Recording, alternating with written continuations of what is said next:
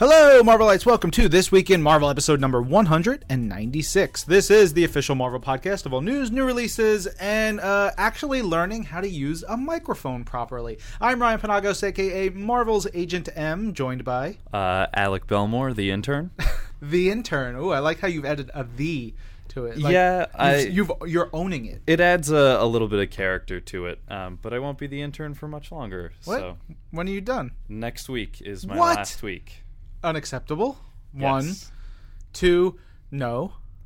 I'm sorry. I'm really, really bummed that my time has come to an end. Yeah, I had no idea. Well, That's there you go. I'm sorry to drop this wow, on you. guys, you're hearing, those of you who are listening are getting breaking news that Alec is quitting his internship. How Not crazy is quitting. that? It's time to move on. I have to go back to school. Where do you go to school?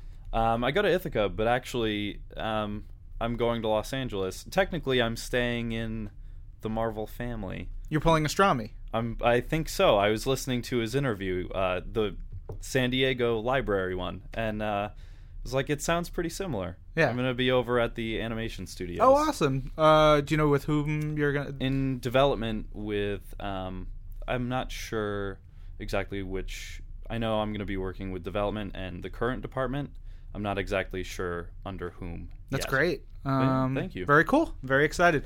Good to keep you going with us. Hopefully we'll have another intern coming in to fill your shoes. Yeah, I hope he is Or less, she. or he or Hey. she. Hey. I don't want to hear any of correct. that nonsense. You know, I am sorry. That was but I hope he or she is less accident prone than I am.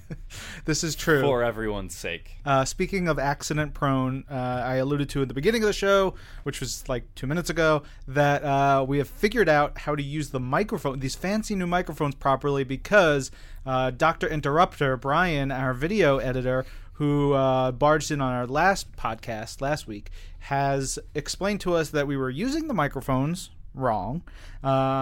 So now we've got them standing up and facing us like some weird little, I don't know, device thing that is in a different position, but hopefully the audio is going to be much better. It's going to be isolated a little bit, I think. I don't know. They just tell me, use it this way. I sit down and I talk. I'm talent. There you go. Alec, you just got to remember, when you're talent, you just, you don't worry about those things. That's true. Yeah. You just do what you got to do. Exactly. As you can hear, we are sans Ben once more this week. Hopefully we'll get him in next week, but we're just going to keep plugging along. Not a ton of books, I think, this week, so that's good. But we do have a first for Alec, as he is going to talk about 2 of our books, including the first one. Yes, this is going to be interesting, but first we have 1602, Witch Hunter Angela number 2, or part 2. It's written by Kieran Gillen and Marguerite Bennett, art by Irene Coe, color by Jordi Belair. I picked up number 1 of this book a couple of weeks ago, after it came out, because I'm admittedly a sucker for like period pieces. And I'd never really encountered kind of Marvel's... Is it 1602 is the broader... Yeah, 1602 was a series we did 10-odd years ago, give or take. Neil Gaiman wrote it. And, oh, wow. And then we did a bunch of follow-ups. Really cool stuff. So I wanted to kind of do this because I'm kind of into that sort of stuff. And this has really taken me by surprise. Just looking at this number 2 issue, the art is just... absolutely beautiful, and the coloring is really stunning as well. It really accentuates all the art that is in here. And we start out with Angela and Sarah are going after the Faustians. Is that how you would say it in Sure. old speak? You're Mr. College learned man. Yes. But they encounter someone I was very surprised to see. And even looking at the cover, it didn't really register with me who that group of people were. Maybe I was just unobservant. Well, wow. I saw the Drax character, who is called... I forget what he is called. Arthur... Yeah, that's his actual, like... Drax is like a crazy story. his character over the course of history. But yes, that is his human name. Really? Yeah. Okay, so is God. Yeah, there's a lot of the loop. history, and I'm slightly confused about Drax to begin with. But they encounter the Guardians of, or they're called what are they called here? Gardener's Men. Yes. And they're a group of players, and they all have the same names but spelled differently because it's 1602, which is really cool. And then we get this really cool thing where it gives the backstory of Angela and Sarah, which is really, it was a nice step away from the kind of grim tone that we've had. Yeah, it was a really fun, especially the way she tells it, and like those as it bounces back and forth between the telling of the story and the story itself. Mm-hmm. And the back and forth between Angela and Sarah here it's kind of humanizing for the pair, and also the art switches during this little piece, and it kind of goes along with the same kind of lighter tone. But after that, we encounter one of the Faustians, and it gets a little darker, and no spoilers. I'm not going to say who it is. That's right. No spoilers on this show. But then it gets pretty cool at the end. Pretty grisly. Nice fun moment right there at the end. Very good. Well done. Thank you. No problem. All right, so on to the next book. We've got Age of Ultron versus Marvel Zombies, number 2. It's written by James Robinson, art by Steve Pugh. I always get confused when the credits are in the back. Colors by Jim Charlampides. So this is, it opens up in such a crazy, fun way where we get introduced to essentially Pilgrim Punisher, who, you know, he's out there slaughtering zombies, and he's got his pilgrim hat on, and he's speaking all funny times, and it's terrific and violent and disgusting, and just what you hope for when you're reading Age of Ultron versus Marvel Zombies. Characters with no mouths and just body parts everywhere and vile disgustingness, and then Ultron being all smug and nasty and plotting. While we then shift over to the hero characters that we were introduced to previously in the first issue, where we've got Jim Hammond, who's the Human Torch, Wonder Man, and the Vision, who have the 1872 timely Hank Pym. And I like this Hank Pym because I wouldn't call him simple or dumb or less capable. He's just from a different era, a different domain than most of the other Hank Pym. So he doesn't have the background he doesn't have the available technology and skill that many of the Hank Pyms with more modern technology had. So he comes at everything that's in front of him in a much different place. But the Vision and Wonder Man, Human Torch, and the rest of the crew, because we get to meet and see a bunch of other characters, they see something in him, and they believe he might be the key to stopping Ultron. All that's going on, and a big sinister movement is happening in the background. Not with Sinister, though, but sinister. You know what I mean. All right, on to Black Widow number 20. This is the Last Days issue. It is also the final issue of the series, and it's terrific. Written by Nathan Edmondson.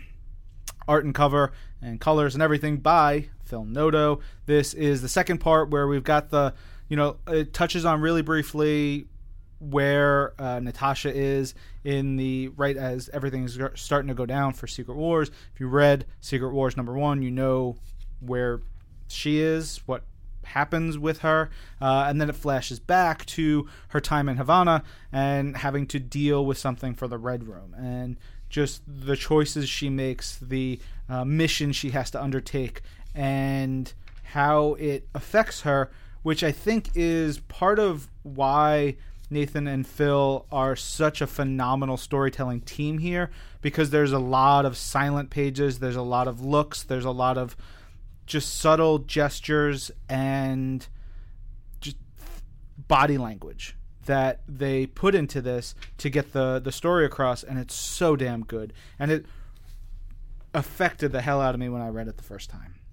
There's just a bunch of things in there. It was like, damn, Natasha, It's intense.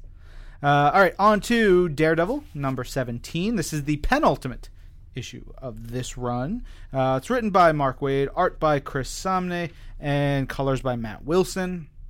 And this is, everything was going hunky-dory for Matt, in a sense. He's got his new suit. He's got his time with Kirsten, his lady friend and kind of partner.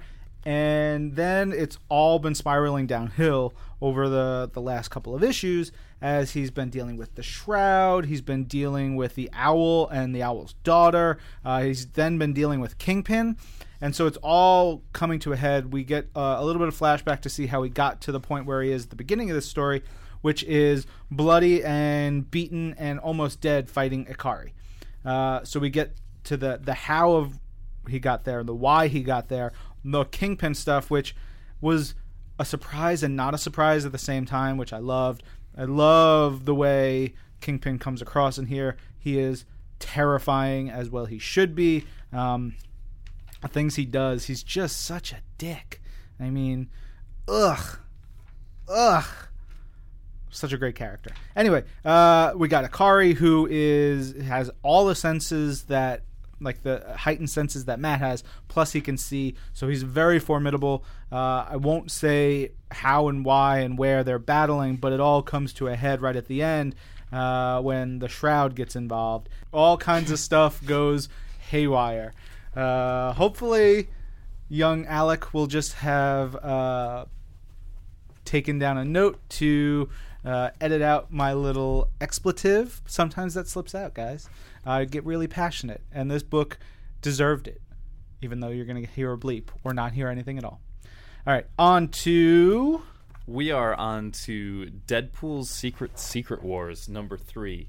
I really love this series, and I know I said this. I'm not sure if it was you or Ben I said this to, but this was one of my first real encounters with Deadpool as like a character. I'd read the one shot of the Captain America and Deadpool Death of Wolverine book, but I just I'm loving the comedy in this book, and especially since I love the original Secret Wars. You start out with Deadpool now looking beautiful with... Yeah, I like that you call him beautiful. He's got the 70s mustache and haircut, blonde, tall, buff. He is beautiful. He's beautiful. I 100% agree. He's I don't want to say who he looks like because I feel like I'm not from that era, and I'll say someone who totally doesn't look like that at all, and I'm just going to be embarrassed. But how do you say it? Saji? Is that how you... The lady? Yes. I don't know. Okay. I guess. She was in the original Secret Wars. She was. And you get... The time in this book is kind of ambiguous, laughably ambiguous. Like, the first page you open with now-ish, and then it goes, a while back, and later it's, sometime earlier but later. But you get that. You get Deadpool kind of leading the charge into the Doom base, which is so surprising because that doesn't seem like a role he would normally take on as the leader of this group of superheroes, which is really funny. And you see him take on, what is this? Is he... Think about it. What is he got? He actually calls him by his name, I think. It's Thunderball. Yes. I'm so out of the loop. You need to get up on the Wrecking Crew because they are an awesome group of villains. I think I've encountered them once before, but I just am not so good at names, I guess. You're getting into animation and the research and all that stuff. I know. You got to bone up, son. I really do. But then he kind of does something not so noble as opposed to what we kind of get in the first couple of pages. We see him interact with Lizard, and then we get personally my favorite part of this book, and I think a lot of people's favorite part. This isn't a spoiler. It's just it's on the cover. We get Deadpool getting a new costume. Well, trying out a new costume, and then we get, what is it, 7 new looks for him? Yes, which is awesome.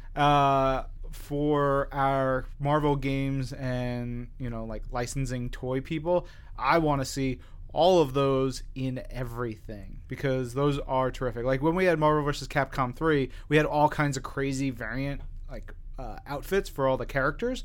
So you would have like weird versions of Deadpool's costume show up. I hope to see, especially the one on the page. There's a big splash page where we see 6 panels, and the costume on the middle and the bottom is the best. That's my personal favorite as well. And then we get kind of this one little fun play on the original Spider-Man black costume. I love that so much because if we believe that to be, like, if we believe that is the reality, it fits in so perfectly. It's awesome. It's so great. When I read that, I was like, that's really clever. Yeah. I'm really proud they did that. Yeah. By the way, who did this issue? Who did I not mention? I don't believe you mentioned the creative team. Oh, wow. I am sorry. Written by Colin Bunn, art by Matteo Lally, and colorist is Ruth Redmond. Yeah. Sorry for forgetting about you. And then at the end of the issue, we get Deadpool doing something very noble, which I won't spoil. Yeah. There's that. I think Colin and Jerry and their collaborators do really good jobs of that, like, super funny, crazy, wacky, and then that one gut punch, or more than one at times, but that gut punch moment where you're just like, damn. You, like, feel such empathy for Deadpool, what he's gone through and what he does, and it's great. It's really, really solid. All right, on to Deathlock number 10. I believe this is the final issue of this run. It's written by Nathan Edmondson, art by our boy Mike Perkins, colors by Andy Troy, and it is the culmination of Deathlock's, mission of revenge and basically escaping the clutches of control, of the control of biotech. I believe they are called biotech. Getting away from them, getting out of their clutches, working with S.H.I.E.L.D., working with Domino, and trying to get himself in a better place. We've got Michael Collins' Deadpool in here, which is always awesome to see.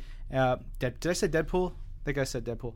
Yeah. Michael Collins' Deathlock, I should say, coming in here, and they come up with a plan that is heartbreaking.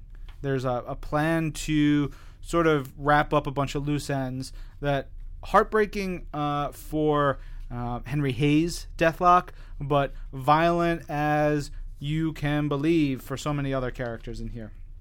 And it shakes out. I love there's like this montage towards the end where I could hear some there in my head there's music playing as these panels come up and we see where all the characters shift out, where they're going, what's going on, and then huge last 2 pages which are just like damn it. All right, on to Guardians Team-Up number 8, written by Ray Fawkes, art by Bengal. I meant to ask the editors, Xander and Katie, who Bengal is. Is it an art collective? Is it just a person? I'm not sure, but the art, it just says Bengal with colors by Marte Gracia, which is awesome. So it's a Silver Surfer Groot story. It's mostly silent. They're in space, so there's a lot of, we believe they're not to be sound in space, even though there's some sound effects because there's air for it to go through. But they go through, they're on a mission, and you don't really get a sense of, you don't know what their mission is right away, but there's a giant ship, and there's some evil dudes, and Groot is, trying to get further and further into the ship for a reason. Silver Surfer is fighting on the outside, all kinds of stuff goes on, and it's cool. I dug it, and then you get to this page that is a big, a single page that breaks or 2 pages that are just utterly devastating. And I got to it, and I was like, I said out loud, I cursed out loud, and I was like, oh my God, that was really, really, it was great storytelling, great comics, but horrifying. I don't want to say too much. It's a great issue. The way it all shakes out and comes down, and then the last page, it was stellar. I will say that. It was a stellar issue. Not expected at all in terms of where it went. And great job by the team on that one. All right, on to... we also have this week Marvel Universe Ultimate Spider-Man Web Warriors number 9, which is maybe... Oh, here it is in the back of the stack. It was labeled under Ultimate. Isn't that always the case? It's based on a Game On, written by Man of Action and Jacob Seman, and it is adapted by our boy Joe Caramagna. It's got Wolverine in it. It's got Cap. It's got all kinds of wacky, fun stuff. And is that Arcade? Oh, that looks like Arcade. Yes, I believe that's Arcade. There's a character I know. Oh, look at you, knowing a character. Yes. Well done. Good job, young man. All right, on to M.O.D.O.K, Assassin, number 3. If you know me, you've been listening to this show, you know that M.O.D.O.K is the greatest character in the history of fiction. And I will say that I read this. This was the first book I read from the stack. I read it on the train home last Friday. I couldn't stop smiling and feeling good and just enjoying life while reading this. And it's just... M.O.D.O.K and Angela versus the Assassin's Guild in Killville. Killville being this just awful, dangerous domain in on Battle World. And M.O.D.O.K has pissed off too many people because he's a really great killer. And now the Assassin's Guild is going after him for a number of reasons. And M.O.D.O.K and Angela are putting aside their differences to stay alive and figure out why she's having trouble getting her hammer, because... while I say she's Angela, she is also a Thor. So she's having trouble with her hammer. M.O.D.O.K is basically smitten like nobody's business with her. And there's just wackiness and chaos and destruction and explosions and violence and exploded heads and like jaws coming apart and Hit Monkey and so many amazing moments throughout this. The dialogue is fantastic because it's Chris Yost, who is the writer on this, is killing it. He is in M.O.D.O.K's head. He's got it down perfectly. Pencils by Amilcar Pina, inks by Tara Pallett, and colors by Rochelle Rosenberg. Definitely a big shout out to Rochelle Rosenberg because this is such a bright, vibrant comic in the midst of all the chaos and the murder happening in it. There's so many great hues in here, like lots of pinks and purples that do a great job of making the story pop so well. A lot of oranges. It works so fantastically in this issue. And by the end, M.O.D.O.K and Thor and the Assassin's Guild are up against something maybe they need to work together to face off on. And it is beautiful comic books. All right, on to S.H.I.E.L.D. number 8, written by Mark Waid and art by Paco Medina, Juan Blasco, I believe. And, let's see. Juan Blasco and David Curiel. I know the names without getting to see the title page, the credits page. Look at me. You're good. I'm getting there.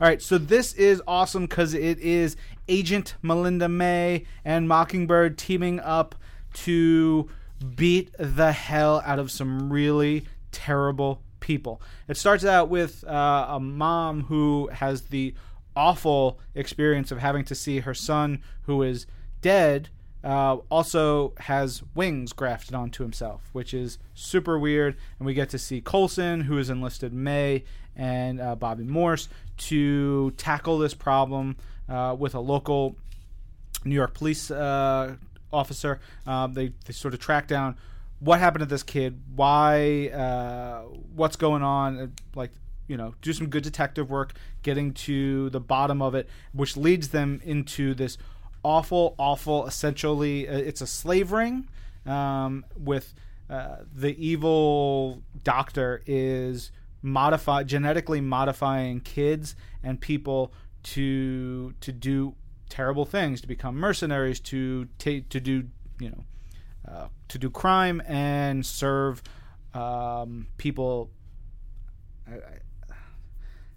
there's a number of really awful things that happen to people throughout this issue, and Mockingbird particularly she has a real hard time dealing with it because she's been through a lot. If you know her history, she's been through a crap ton of stuff, and I thought there was a really good emotional hook there as she's in the heads of the kids who are the victims, while they're also coming at her trying to kill her, and she's trying to do a whole number of things here. May is no nonsense and awesome, but together they do what they need to do, and it is really, for the most part, it's very upsetting. I'm not going to sugarcoat. I mean, it's a great comic. Wade and Paco and everybody do a great job on it, but it's some really upsetting subject matter, which they tackle it, and it's one of those things like, yeah, it's all comic books and superheroes and these characters with, you know, powers and doing all these things, but like that kind of stuff, I'm sure happens, and people will go through that, and it's just awful. I thought that I did actually read that issue. Oh, look at you! I totally not that I forgot it, just slipped my mind. I read it just before coming here. And I love this series. Yeah. And I thought this one was a pretty big deviation tonally from like what some of the other books have been. But in like the best way possible. Sure. And the page where they first encounter in the surgical room, is that operation room? Whatever you call those. Surgical theater, I think. Is just, I was like, wow, I can't believe like this is a thing that's happening. Yeah. It was so shocking. And like Bobby's visceral reaction, I thought they did such a great job with, like, you just felt how much the whole experience and everything she was dealing with right there was reflecting back on herself, and very painful. I also think they've done a really great job kind of translating Melinda May into the comic books. Yeah. And this was I think this was the most we've ever gotten of her in the series. I believe so. And the duo between Mockingbird and Melinda was really great. Solid. They had a great character dynamic. Yeah. Well said. All right, on to Star Wars number 7, talking about deviations from the norm. This is a really, really cool issue. It is from the journals of old Ben Kenobi, the last of his breed. So this is a cool story, one that I think we're going to see more of as we go down the line between arcs. If I hopefully I'm not speaking out of turn. They sort of hint at it towards the end of the issue, but it's a one-off story about, an experience that old Ben Kenobi, Obi-Wan, went through, after all the craziness from, the original, or I should say the prequel stories. So it's written by Jason Aaron, art by Simone Bianchi, colors by Justin Ponsor, and it's set on Tatooine, where old Ben Kenobi is, the time frame is Luke is probably like 7-8 years old, give or take, and Ben is trying to sort of keep an eye on him, but at the same time keep his distance. He's there to make sure that Luke is fine, but he's also there to hide. He's not a Jedi. He's trying to stay safe so he can keep Luke safe, away from the clutches of the Empire. But Obi-Wan's a pretty good dude, so he sees a lot of bad stuff go down on Tatooine, and he can't sit still.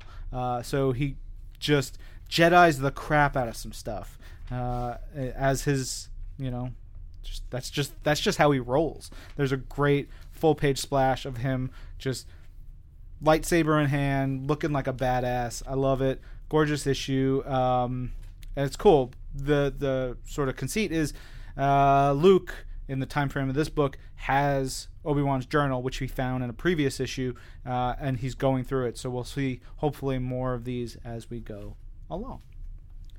All right, we've got up next Thor's number 2, written by Jason Aaron, art by Chris Sprouse and Goran Sudzuka, inks by Carl Story, Dexter Vines, colors by Marte Gracia.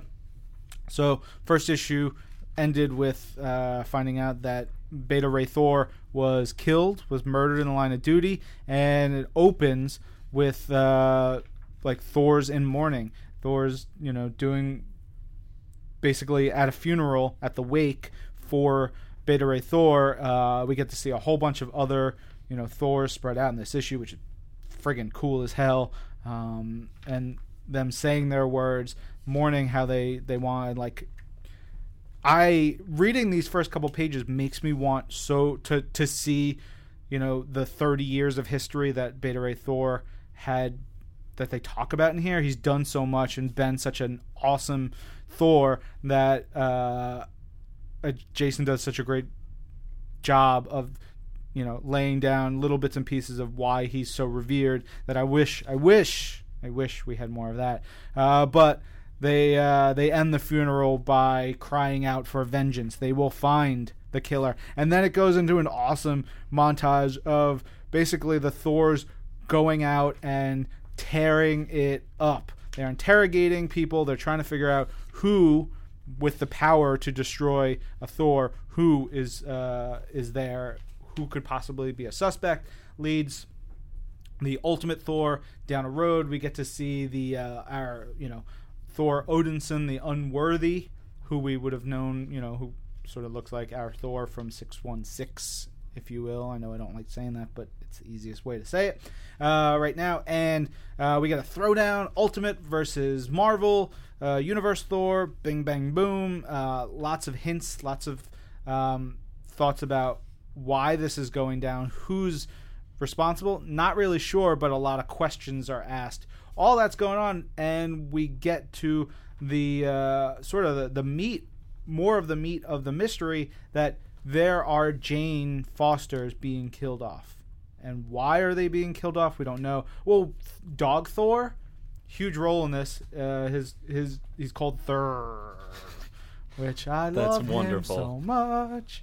Thur and Frog Thor and Ultimate Thor. Man, I wish we had like a toy set of all the Thors, Groot Thor and like Samurai Thor and all the crazy Thors. Anyway, like Thur, like barking and running after, the perp, so to speak. And we find out big last moment in this issue of who that character is. And the book just takes a crazy turn. I don't know what's going on. I love it so much. I love a good mystery, and Jason and crew are killing it on that book. All right, last issue of the week is X-Men 92, number 2. This is, as I remind you, the print adaptation of the Infinite comics. So it doesn't come with digital codes because you should be reading it right away on the Infinite books. But if you're not reading digital comics, I will forgive you because this is still super fun, crazy, very retro throwback. It's characters inspired by what we loved from the X-Men in the 90s. So it's exposition like crazy, dialogue like crazy, characters just talking and fighting and doing all kinds of crazy stuff. Wolverine versus many versions of himself. We have Cassandra Nova, who is just so slimy and terrible, but there's more to her that we find out throughout this issue. And she's basically trying to massage her way into the brains of the X-Men characters, push them in a direction where she can sort of make them less threatening, more palpable, and easier to manipulate. And I love the way it goes down for Wolverine in here. She's part of I think it's the Bureau of Superpowers. The last panel with Wolverine in his sequence here is terrific, and tears are definitely shed. Then we get craziness as Jubilee is at an arcade, as well she should be, doing crazy stuff. I hope we have Does a Mall Baby chili fries thrown into this into the series before it's done. Fingers crossed. We're going to hope for it. We get crazy stuff with Storm. We get Gambit and Rogue, which just it's like you're watching the cartoon from the 90s or you're reading the comics. It's fantastic. They do such a great job of honoring and sort of getting into that headspace. It's really fun as Cassandra Nova tries to take Rogue and Gambit and everybody and puppeteer them the way that she wants. Then it's interesting how the last couple things are with Beast and why he is rejected by Cassandra Nova and what that leads to, where we get introduced to a whole bunch of other characters coming into this universe, which, it's about damn time. A lot of fun stuff in that issue. All right, young man. Yes. Of the 3 comics you actually read, oh wow, what's your twin of the week? That's really tough. I'm torn between them all because they're all different. They're all different books. Having only read 3, I think I'm gonna have to choose. Choose Shield. Good, excellent choice. I am having a tougher time. I wouldn't say I'm having a tougher time. My pick is M.O.D.O.K Assassin number 3. I mean, I have no hesitation there, but that's sort of because my eyes are open to the truth of M.O.D.O.K. Outside of that, it's really tough because between Black Widow and Guardians Team Up and Thor's, those are all incredibly, really, really solid for me this week. All the books were solid, but especially Black Widow and Guardians Team Up emotionally, man, heavy hitters this week. All right, on to collections available this week. We've got Hawkeye, Volume 4, Rio Bravo, which I believe is the wrap-up of the series, even though the last issue came out last week, maybe? It was really recent. Yeah, they flipped that around, turned it around right away, which is great.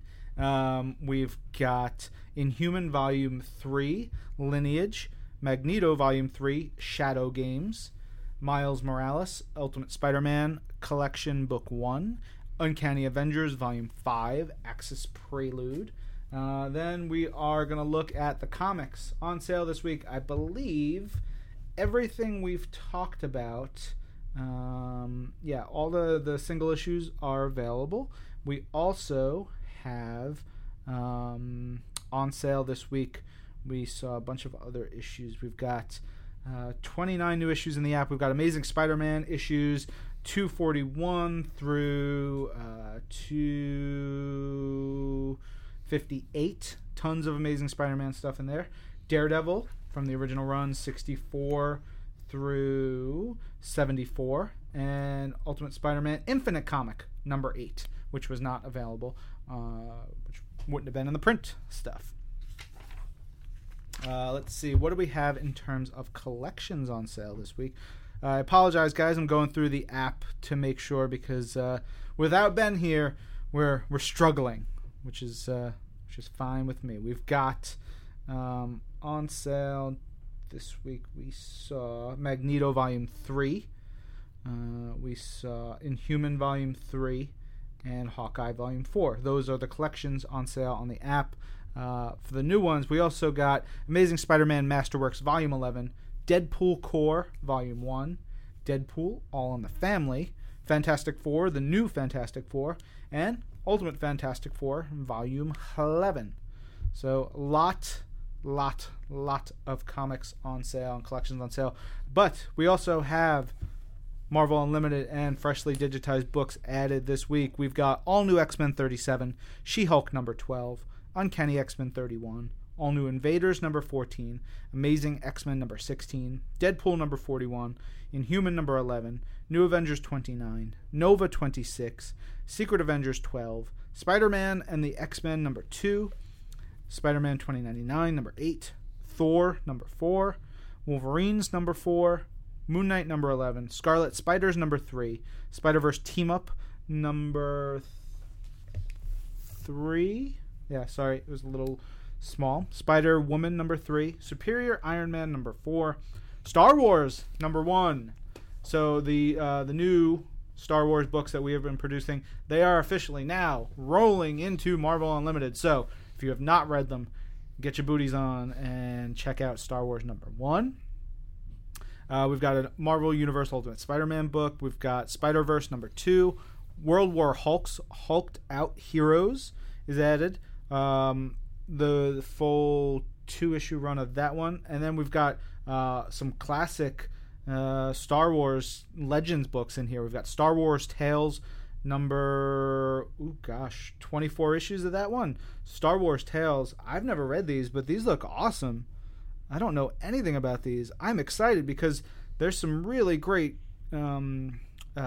creators tied into these. Is that Peter Bagg, Lee Bermejo, wow. Yeah, a lot of really, really cool. Greg Tocchini, Andy Diggle, Joe Casey, Ash Wood, Lanil Yu. Yeah, there's a lot of really cool creators involved in these Star Wars Tales books. I'm going to have to get into some of these. Maybe we'll pick these for future TWIM URC. We also have Star Wars Tales of the Jedi. A whole bunch of those. It's Tales of the Jedi Redemption, Star Wars Tales of the Jedi, The Fall of the Sith Empire, Star Wars Tales of the Jedi, The Golden Age of the Sith, The Sith War.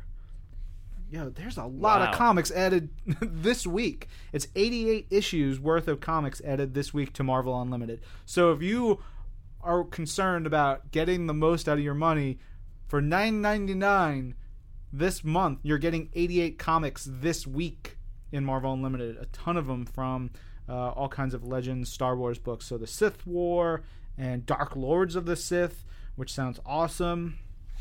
The Frida Nad Uprising. Then we've also got classic Daredevil added to Marvel Unlimited, issue 75 through 84. So all that said, tons of comics for you to enjoy, which is always a nice thing. News this week, we've got some cool stuff, some Q&As for Marvel Future Fight, which are added. They have new features like the Alliance mode and the Shield Lab, which are super cool, added in there. We've got fun stuff coming up with more of the games, Marvel Puzzle Quest, Contest of Champions. Those things will be rolling out as we go along. There are some bits and pieces of news that Strami and the Wolfman, I believe, will be sharing with you guys shortly. But much more to come as we go along, and when Ben comes back, the news will flow like fine wine. All right, so we're going to kick it off to L.A. for Strami and the Wolfman, their extravaganza, and then we'll be back for This Week in Marvel Unlimited Reading Club questions and comments. Hello, this week in Marvelites. This is Marvel.com editor Mark Strom, joined by Marvel.com assistant editor Patrick Kavanaugh, for another thrilling installment of the Strami and the Wolfman show, starring the Wolfman and Strami. Hey, you know what?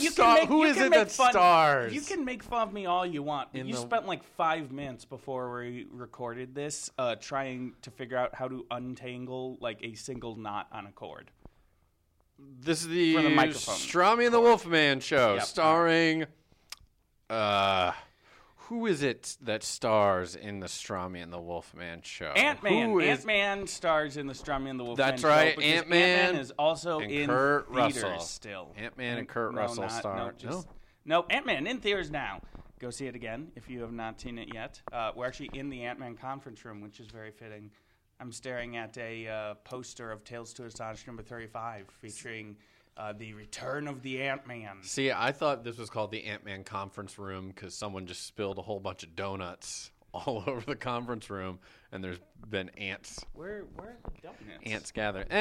I mean, that was my attempt at making an Archer joke where she drops donuts, and he says, "That's how you get ants." It's great. Okay. Wow, really reaching there. Patrick, we got that Fandango sweepstakes still going on, don't we? Yeah, tomorrow, which depending on when you're listening, I'll just say July 31st is the last day, which we're recording on Thursday, so it would be tomorrow, but who knows when you're listening to this. It might already be over if you're listening to it this weekend. See, I was hoping you'd actually explain what the contest is, not just say it's over. But I'll do that for you. Good, because you wrote the dang story. If you buy tickets, I did. Yeah, you did. You know what? To been a rough year, guys. My memory's not so great. If you buy tickets on Fandango, you can enter to win a Star-Lord's helmet from the film itself, from Guardians of the Galaxy. So yeah, go over to Fandango where you can learn more about that. And you can, fun fact, you can actually clone Chris Pratt thanks to the perspiration and respiration in the DNA in that mask. So the perspiration and the respiration in the DNA. All right, I'm just gonna that checks out. No, yeah, okay. I think the science of that. Sure, checks I'm out. just gonna let that just lay there for a little bit. Moving on to the world of television, we had a lot of television news this week because, of course, Marvel's Agents of S.H.I.E.L.D. is back in production. We're shooting Season 3 as we speak. We gave you a look at Chloe Bennett's new Daisy Johnson inspired hairstyle. It is considerably shorter than the do that Sky has been sporting now that she's fully embraced the persona, the identity of Daisy Johnson. I think. Oh no, continue. Yeah, she's cut off a bunch of her locks. Not quite as short as in the comics, but still very big difference. So you can check that out. What were you going to say? Can we just talk about haircuts for a second? I need one. No. Just going? No, absolutely not. No, I was just going to say, why do people, when they see that you've gotten a haircut, say, "Oh, you got a haircut"? I don't. And say that's that. it. And that's it. Well, not you. I mean, people in general will say like, "This is the worst stand-up bit I've ever heard." This isn't a stand-up bit. How this come, isn't a how stand-up come bit. How come when you know, like, you ever notice how like you get a haircut and people are like, "Hey, you got a haircut." This is And just then a you, grievance. like, just pause. This You is just a- pause, waiting for like the chuckle. It's just like, No, I'm not waiting for any chuckles. Oh, This is yeah, that's true. They say that you got a haircut. This is a grievance that I'm trying to air about how stupid it is that someone just says, "Hey, you got a haircut," without like, "Hey, you are wearing a blue shirt today." Hey, that's you just got, as exciting. All right, if you have enough spare time to have a grievance over that, then I've got a couple of stories that I'm gonna put on your plates as soon as we get out of this, and you can take care of them. All right, Buster? I know you're too busy looking at comic book blogs and sending me, I don't know, Lady Gaga videos or Lady whatever. Gaga. Lady All Gaga. right. Speaking of ladies, we also announced that Constance Zimmer is joining Marvel's Agents of S.H.I.E.L.D. in Season 3. She'll be a recurring character. So she'll be constant. No, not what. Oh, boy. See, that was more of a joke. All right, we haven't revealed. Well, we did say that she would be playing the head of a mysterious new government agency. So you can go to Marvel.com to Is hear she more going to be about on that. an X-File? No. We Is this gonna be an also X-Files crossover? announced that Andrew Howard will be joining the series as a character named Banks. Read more about that on Marvel.com. And, of course, Marvel's Agents of S.H.I.E.L.D. returns Tuesday, September 29th at 9/8 Central on ABC.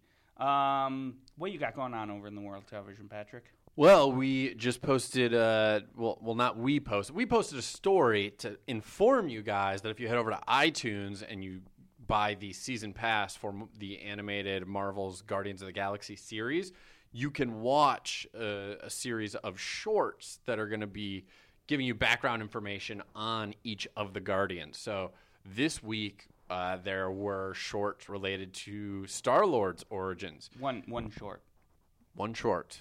on iTunes. Yeah, they just put part one.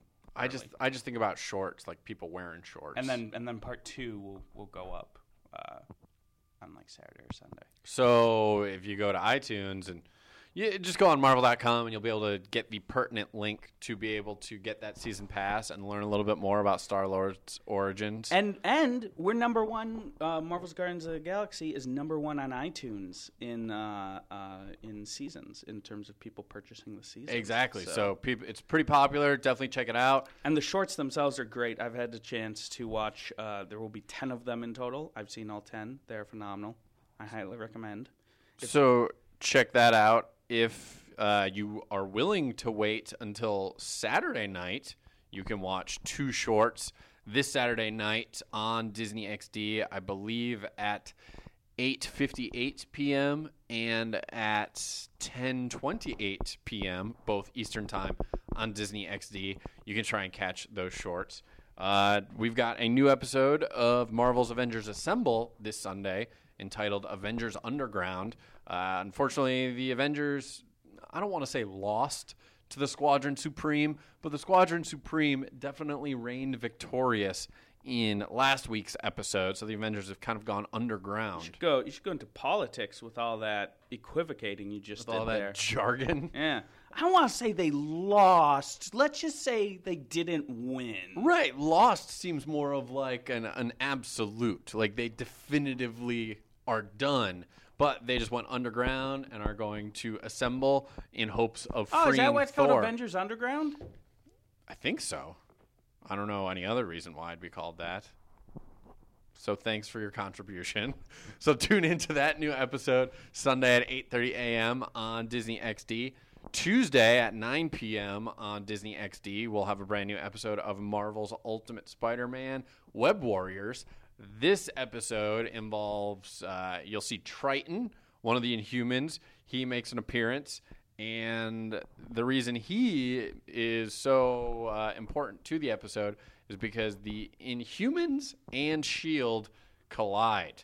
Let's just say there's some misunderstandings going on, and it seems like Spider-Man and Triton got to kind of talk down the Inhumans and talk down S.H.I.E.L.D. from making any rash decisions. So tune into that episode Tuesday, 9 p.m. Eastern Time on Disney XD. It's pronounced Tritone.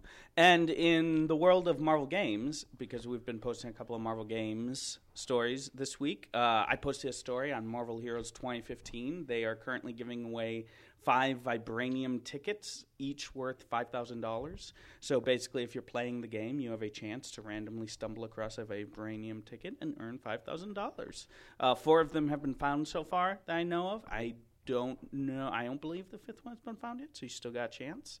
Like, is that like real money? Yeah, like real money. Like they give you. There's a game where you can get real money. Yes. That's crazy. Yes. Why don't I play video games? And we interviewed the winner of the first Vibranium ticket, so you can read all about that on M.O.D.O.K. What have you been posting over in the games world? Well, there is a new feature what's the name? Marvel Future Fight. Marvel Future Fight has a few new features. I didn't even post that. I love how earlier you're like, oh, I did post that story. You tell us what it's about. And here we are with the story that you posted, and you're still fumbling over it, and I'm the one that has. Go ahead. The S.H.I.E.L.D. Lab. You're talking about the S.H.I.E.L.D. Lab. I don't play video games, so it's just like nonsense to me. It's like I'm just reading some foreign language. So when I'm reading about, oh, well, they've introduced S.H.I.E.L.D. Lab to gain new methods to build your XP. I don't know what that means. That just sounds like gobbledygook. Well, however, for those of you who do know what any of that means, you can gain more XP thanks to new features in the S.H.I.E.L.D. Lab, along with the Alliance feature. That's another new feature where you can team up with other players and gain more XP. Also, in Marvel Mighty Heroes, they just released the final chapter of the Age of Ultron entitled Extinction Protocols. So you can learn more about that on Marvel.com. All right. Well, that mercifully ends it all for you guys. You're welcome. You're welcome. We're going to be done talking now. Thanks to all of you for listening. Thanks once again to our office manager, JP Rave, for creepily just saying in there. Yell hi, JP. Hi, JP. All right. Well, it's because he didn't have any corrections. He didn't have any research that he had to do this time. That's true. JP is our official podcast fact checker. So, thanks again for listening. Wish you a splendiferous weekend, a splendiferous week. We'll talk with you in 7 more days. And as always, remember, drink your milk. What? Okie dokie. Lots of cool stuff, guys. All right, so our This Week in Marvel Unlimited Reading Club selection was Ghost Rider by Jason Aaron. And first up, I'm going to say, well done, Twim URCers. Lots of good stuff this week. Yes. You guys dug in. I was hoping you would because I friggin' love this run. It is... So, you guys know I have to read 20 comics a week for the show, which is great. So I'm not complaining, but that's a lot of comics to read. Sometimes you need to switch your brain to do other things for work. So normally I'll read, the books, and that's probably about what I read in terms of comics in a week. This week I read all the books that we needed to read for the show, plus what we needed to read for TWIM URC, plus the 8 or so issues in between the selections here, the first 4 and then the last 3, because I wanted to get back into that story so much. And then I realized right at the end, there's another 5 or 6 issues after this that fully wraps up Jason's run. It's a limited series called Ghost Riders, which we can maybe pick up at another time, but it is also fantastic. So what we saw here was Jason Aaron picking up on a whole bunch of stuff that Daniel Way had started with, putting Johnny Blaze back in the main role of Ghost Rider. He may or may not have been before Dan took it over, but it's just a different place for Ghost Rider. Big revelation that we dive right into is that Ghost Rider has found out that he is not a servant of the devil. He's a servant of heaven, and a rogue part of heaven with the angels, Zadkiel, who part of the reason why I wanted to do this, because Ghost Racers is a really fun book for Secret Wars, and there's some stuff in there that we could see its beginnings throughout this series, because some of it's a little obscure. But we see in this that Zadkiel is basically this super duper crazy angel, super powerful, who has been tasked with doing God's dirty work, essentially, doing things that needed to get done, cleansing, whatever awful things that are out there, fighting evil and blah, blah, blah. But over the millennia, he's sort of become kind of a jerk. And he has changed his tune, and he wants control. He wants heaven. So that is the basic thing. We know that Ghost Rider is actually working for heaven, for these angels, and Zadkiel wants his power in one place. He wants consolidation of everything. So he is off on a task to get the Ghost Rider power all into himself. We've also found out there are more Ghost Riders than we ever thought before. Previously, we thought, okay, there was a Ghost Rider way back when, and then there was a Ghost Rider with Johnny Blaze, and then that was it. We had Dan Ketch, but really it was just the Ghost Rider power goes from one to another. Here, we get that blown out of the water, and it's a really great moment where it's explained to Johnny Blaze, you've been Ghost Rider in America, and Ghost Rider with this theology. Do you think that there's only one place in the world, there's only one sort of religion in the world that this makes sense for? No, there are Ghost Riders all over the world, all throughout time, essentially, in various iterations. So we get to see a number of really, really cool Ghost Riders. Some only for a hot second. In the second series of books, we get the undead G-Man, who has been in Charles Soule's Inhuman Adeline Rising book. We get Knuckles I think his name is Knuckles O'Shaughnessy, who we get to see in Ghost Racers. We've gotten to see a whole bunch of other characters. There's a Ghost Rider riding an elephant. There's the Ghost Rider sort of there's a voodoo dude. There's the Ghost Rider who is the Chinese Ghost Rider, I believe.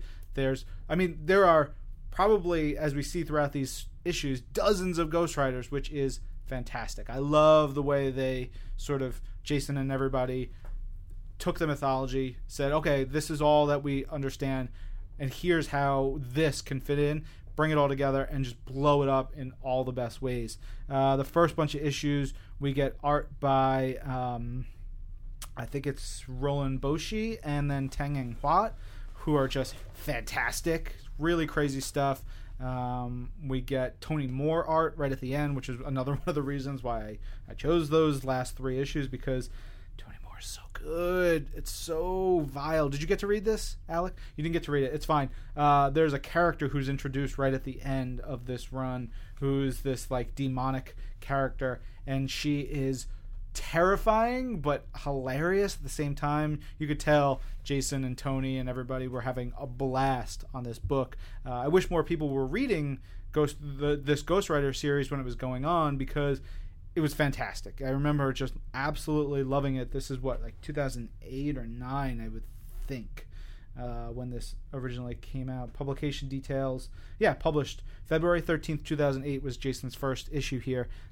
We get, seeing Caretaker, who was a character in, the Midnight Suns mythology. We get to see some villains that Ghost Riders have faced. The Orb, who, big villain for Original Sin, played a role in here. Definitely gets stabbed in the eye face, and it's violent.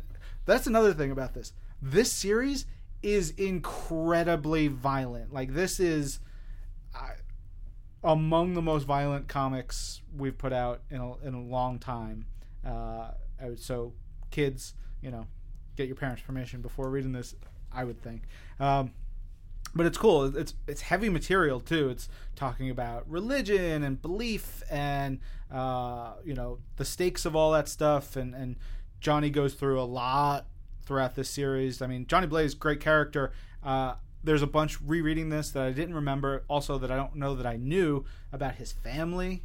Both his family that he built when he was an adult, but also his connections to other members of this Ghost Rider universe. Super cool. We get Blackout, who's like this like vampire character who can turn the lights off. Who's basically like take all the light out of places. Who was awesome. In the 90s Ghost Rider series, he and Dan Ketch would just go at it, and it was fantastic. Lots of really cool stuff here. Great villains. There's a villain introduced called the Deacon, who is just like, if you could picture a man who's like 9 feet tall and like 4 feet wide and built solid muscle, covered in religious tattoos, who believes that everything he does is for the Lord, and the Lord has told him to destroy all sin and all sinners, and he has these 2 like knives, and he is terrifying. It's really, really cool villain. All kinds of stuff as they go crisscrossing around the world. We get introduced to a new caretaker. I mean, you guys who have read this know all this. If you have not read it, I am saying all this just out of memory.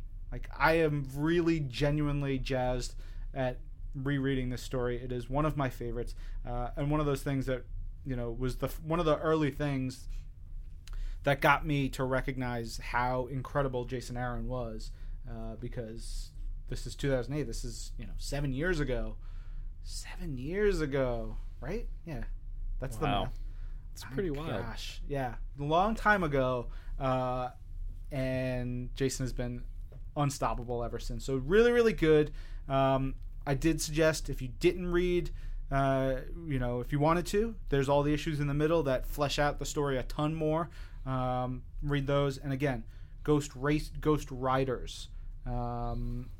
If I can pull it up, we have terrible Wi-Fi in our recording studio, but the Ghost Riders book is the final part of this story. It's Ghost Riders Heavens on Fire, which is the wrap up with Zadkiel, and I believe Orb comes back, the Deacon's in there, all the Ghost Riders, it's basically laying it out all on the table, everything on the line, just crazy wild battle, because at the end of this run, before we get to Ghost Riders, everything has gone wrong, which is super fun. All right, so let's get into your questions and comments. First up, we've got Cade Bengert says, "Is Jason Twim URC is Jason Aaron and Ghost Rider? Pour the coffee and throw a record on. My evening is officially booked." Thank you, Cade. That is exactly the reaction I had hoped for. Cade says, Jason Aaron is hands down my favorite writer, and Ghost Rider is grossly underappreciated. Pumped for this even as a concept. Right off the bat, these covers are gorgeous. Definitely need to track these down to hang in the apartment. I believe the covers, a lot of those, especially the first covers, are by Marko Jacevic, if I recall correctly. I will pull up the series as well so that we can spin through those as we go along. It looks like there might have been some Arthur Sidum in it, some Mark Teixeira, but a lot of the ones that I think you're jazzed about are from Marco. And yes, he was doing some crazy, awesome work at that point. Cade says, doesn't Matt say something very, very similar at the end of his confessional scene in Daredevil?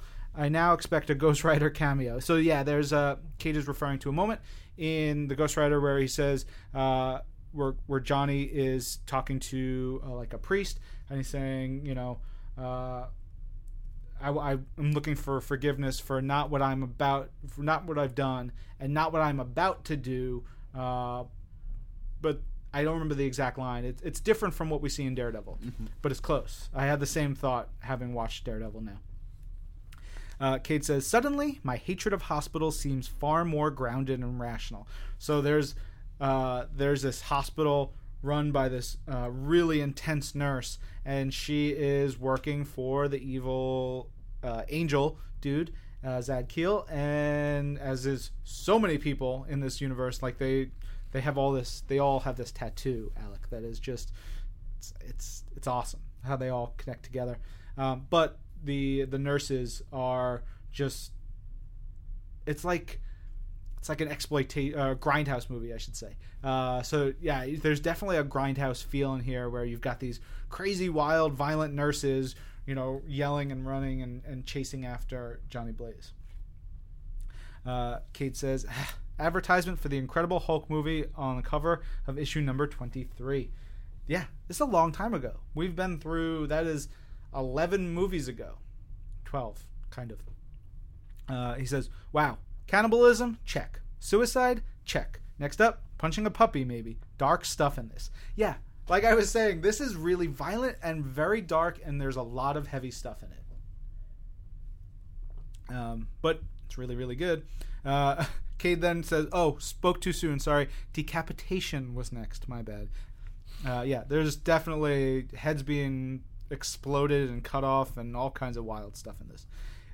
Cade says the art in the section in the second arc, I believe he meant, is great, but really gruesome. Keeps you interested in the smaller details. That's the Tony Moore stuff. Tony's super, super detailed. Great artist. And yeah, some of the stuff that he's doing in there, it's bananas insane. I love it.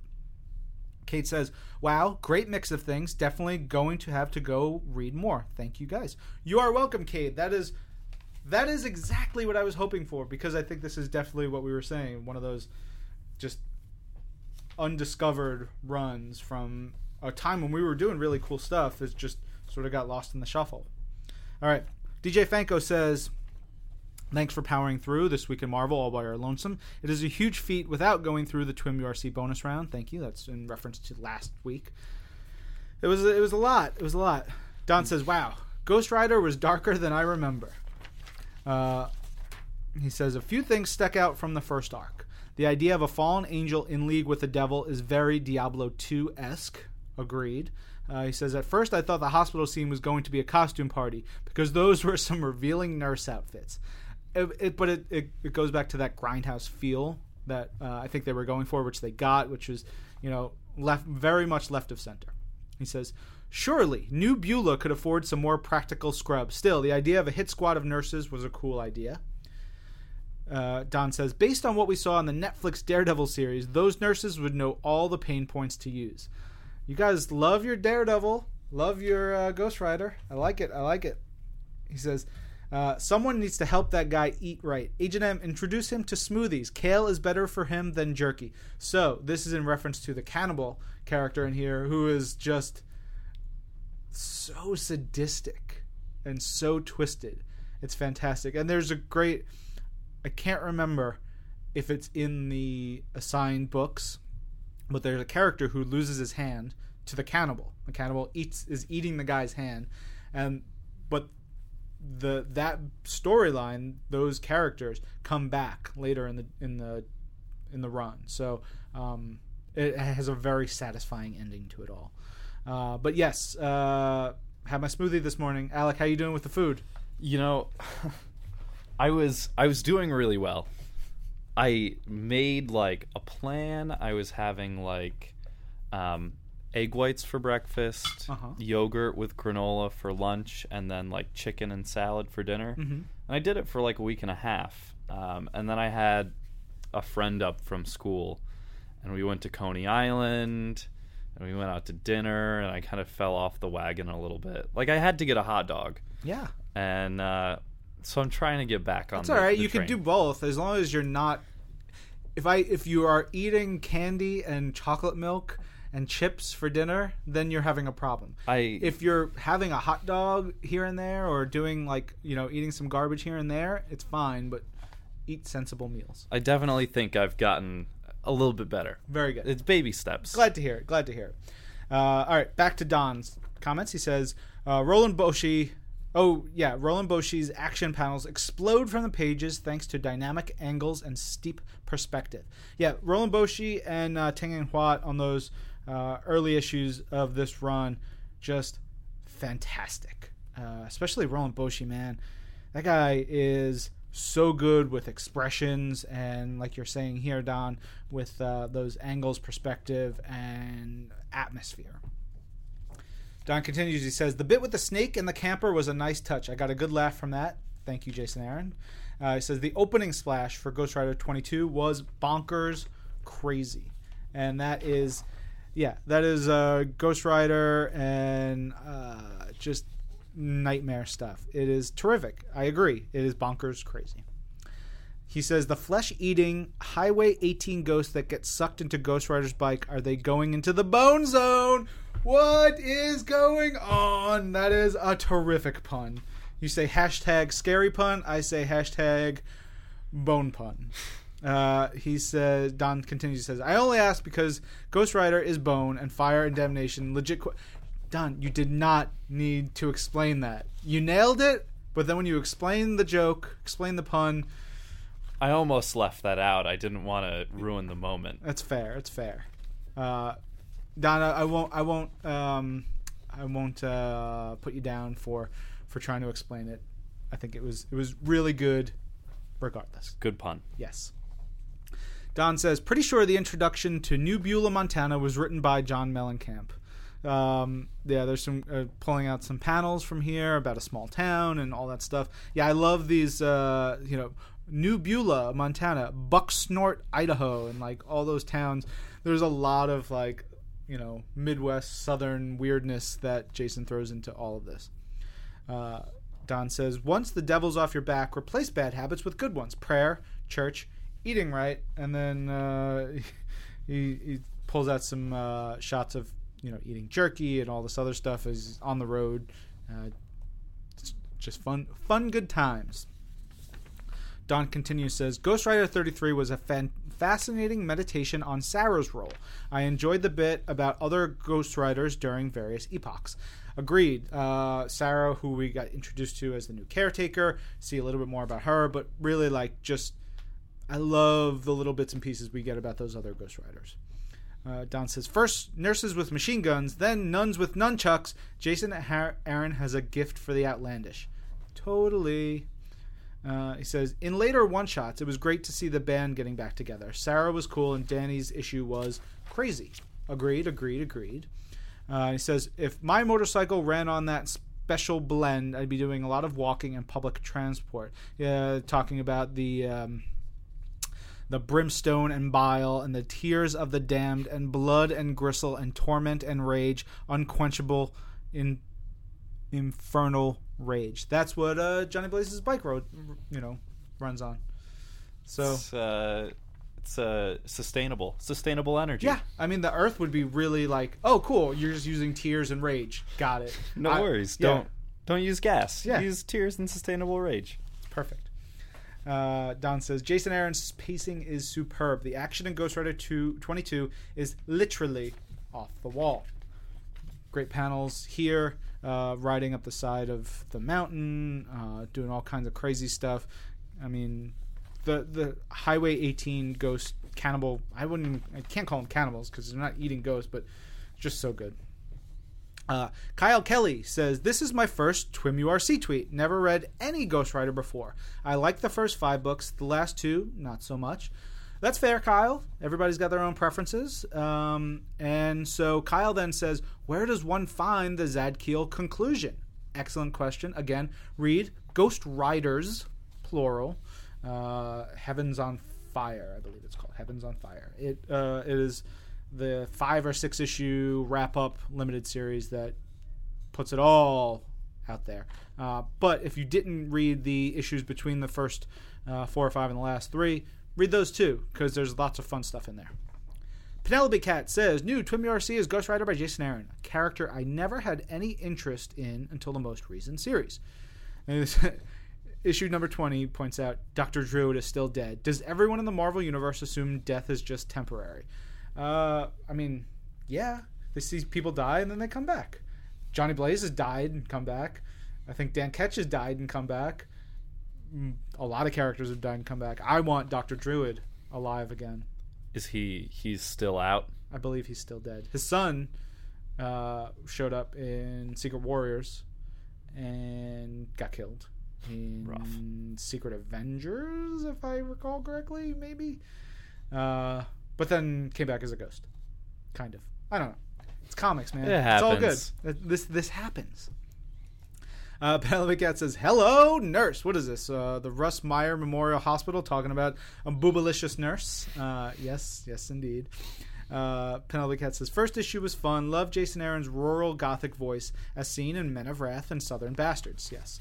Creator-owned books by Mr. Aaron, but Men of Wrath with Ron Garney, Southern Bastards with Jason Latour, both highly recommended. I know Southern Bastards isn't one of ours, but it's one of Jason's, and boy, oh boy, is it good. All right. This is Penelope Cat saying, I definitely feel like I've missed some story, but the recap pages give me the essentials. Loved the over-the-top entrance into the hospital and over-the-top revelation of nurses as angelic warriors. One issue in, and this series feels like a well-done, cheesy horror movie, if that makes sense. Yeah, I think the phrase we're looking for is grindhouse again. It's like over-the-top, it's crazy, it's wild, it's grimy, it's at times scary, weird. You know, it's like all that stuff and done so perfectly well. Penelope Cat says, issue 21, for some reason the recap pages feel more convoluted and complex this issue. Maybe I'm just cranky and hungry. Please? Okay, and then he says, okay, ate a sandwich. Things make a little more sense now. I know how that feels. 100%. He says, pages 18 and 19 are duplicates on Unlimited. Is anything missing in their place? That's a great question. I don't know, but I'll let the team know. Apologies on that one. He says, issue 22, cannibal ghosts and killer nurses on motorcycles. Why hasn't Tarantino turned this into a movie? I would love to see Tarantino take this on. That would be awesome. Oh my gosh. Although I will say, the second Ghost Rider movie, I love it so much. It is done by the guys who did the Crank movies. It's bananas. If you have not watched it, it's got Nick Cage, whom I love. And when Nick Cage is let loose, he's so much fun to watch. It is just insane and silly. If you've seen Drive Angry, I think is the other Nick Cage movie, where he plays like a demonic driver dude. Terrific. I say this 100% true. Go watch the second Ghost Rider movie. I don't remember the first one. The second one I've watched many times. I think the only thing I remember from the second one, and this is such a weird thing to remember, is that he lived in like a really nice apartment that he had to take an elevator up to, like his own private elevator. Maybe? I don't know why I remember this. Yeah. And who is it? Eva Mendes or Eva? Yeah. Who is his? I believe it's Eva Mendes. That's all I remember. All right. Hey, you've got your priorities. Nice places, pretty women. That's all right. Where are we? He said, Penelope Cat says, I missed what the deputy's sins were. Need to read more closely. He didn't really go into him. He just said he's done some bad things. So I don't think you really missed anything. Penelope says, and now we skip ahead 10 issues. Hopefully I'll still get what's going on. May need to fill in that gap someday. He says, issue 33. Okay, yes. I will need to read the rest of the issues. Meantime, I trust the Twim URC gurus. Little bit confused. Are there spirits of vengeance for specific countries? Not sure that even makes sense. It's not so much countries, more so religions and regions, kind of. So it's not like a concrete, thing. When you go back and reread those issues, you'll see a little bit more of all that. He says, seeing what happened to Danny really makes me want to read those skipped issues. Love the bumper stickers on the Alien Abductee Express bus. There's some really fun stuff on that. I think that's some of the Tony Moore stuff. There's some really wacky bits in there. He says US 1 revived here. Spoiler, revived in Weird World. Jason Aaron is an 80s nostalgia god, or at least a high priest. Jason and Tony and everybody just had a lot of fun. You can tell they were having fun. Penelope Cat says, definitely ended up enjoying this more than I had expected. Maybe I've misjudged Ghost Rider. I definitely want to give the rest of Jason Aaron's run a shot, at least the issues we skipped and the concluding miniseries. I haven't mentioned the art at all. Boshi's work was gorgeous and creepy. Moore's was over the top and hilarious and creepy. All in all, I've got a newfound appreciation for the character. Thanks to Twim URC for pointing me in this direction. Ba-boom, ba-boom, boom, boom.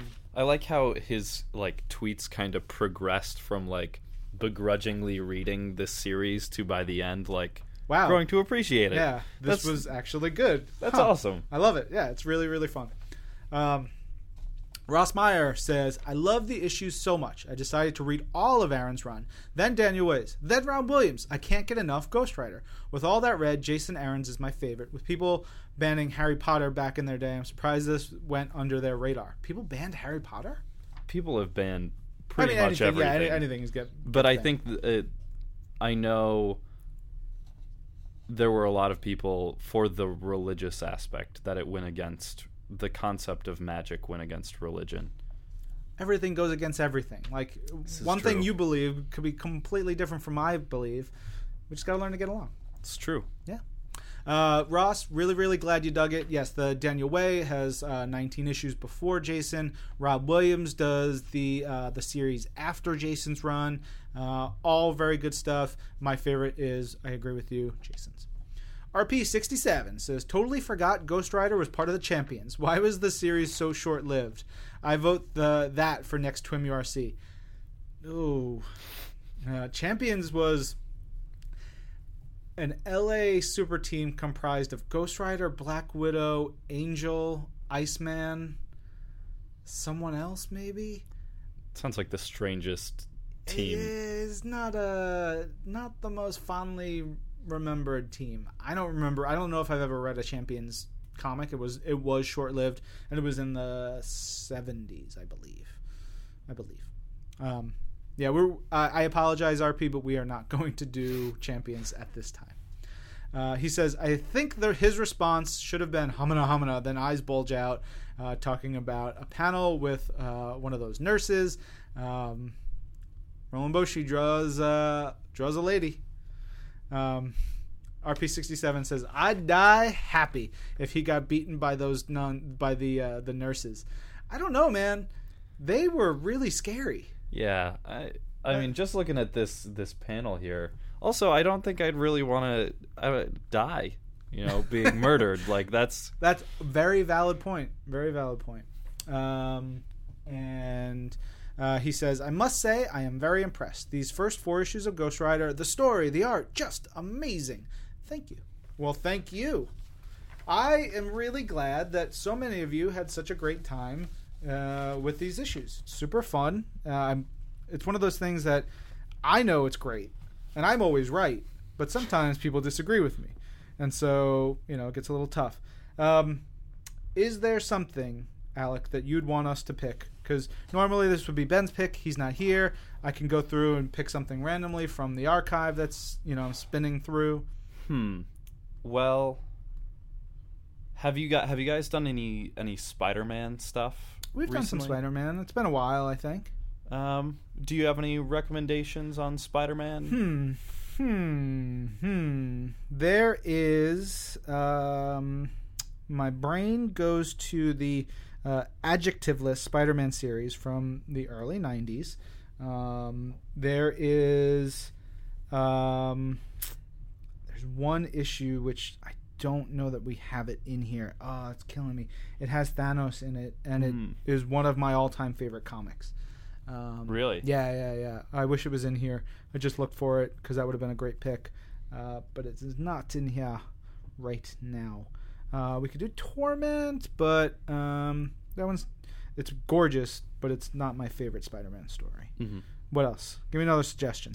Another suggestion. Let's see. I'd like to get into a character that, I'm not even going to be here for that podcast, but This is true. I'd like to get into a character that I haven't really experienced before. So maybe some... Have you done any Deadpool? Would that be a cool twim you ever We've done some Deadpool, I think. What are you thinking? What? You know, we're going to do the Drax the Destroyer limited series from 2005 because it was right before all the crazy cosmic stuff started to happen. So this is really reestablishing Drax, and then right before reestablishing the cosmic stuff, the Guardians, Annihilation, all that stuff, Nova. This comes like right before that, and it's really fun, really great. And I remember loving it. It's got cool art. It's written by by Keith Giffen. It's got art by John A. Ryber, Mitch Brettweiser, I think. Anyway, it's really cool. 4 issues, super easy. And we'll pick that one. And you should read that as well. That's a good, especially since I didn't even know his name. Yes. Prior. I don't know that we get into that. No. I don't remember. It's been a while since I've read this, but we get a lot of fun cameos and stuff in here. It's a cool way to experience who Drax is. And we're gonna have another Drax series in a couple months, so timing is a little early, but it'll work. Cool. So we'll do Drax. I don't know how to update the website to reflect that. We'll figure it out. Their limited series from 2005, because it was right before all the crazy cosmic stuff started to happen. So this is really reestablishing Drax, and then right before reestablishing the cosmic stuff, the Guardians, Annihilation, all that stuff, Nova. This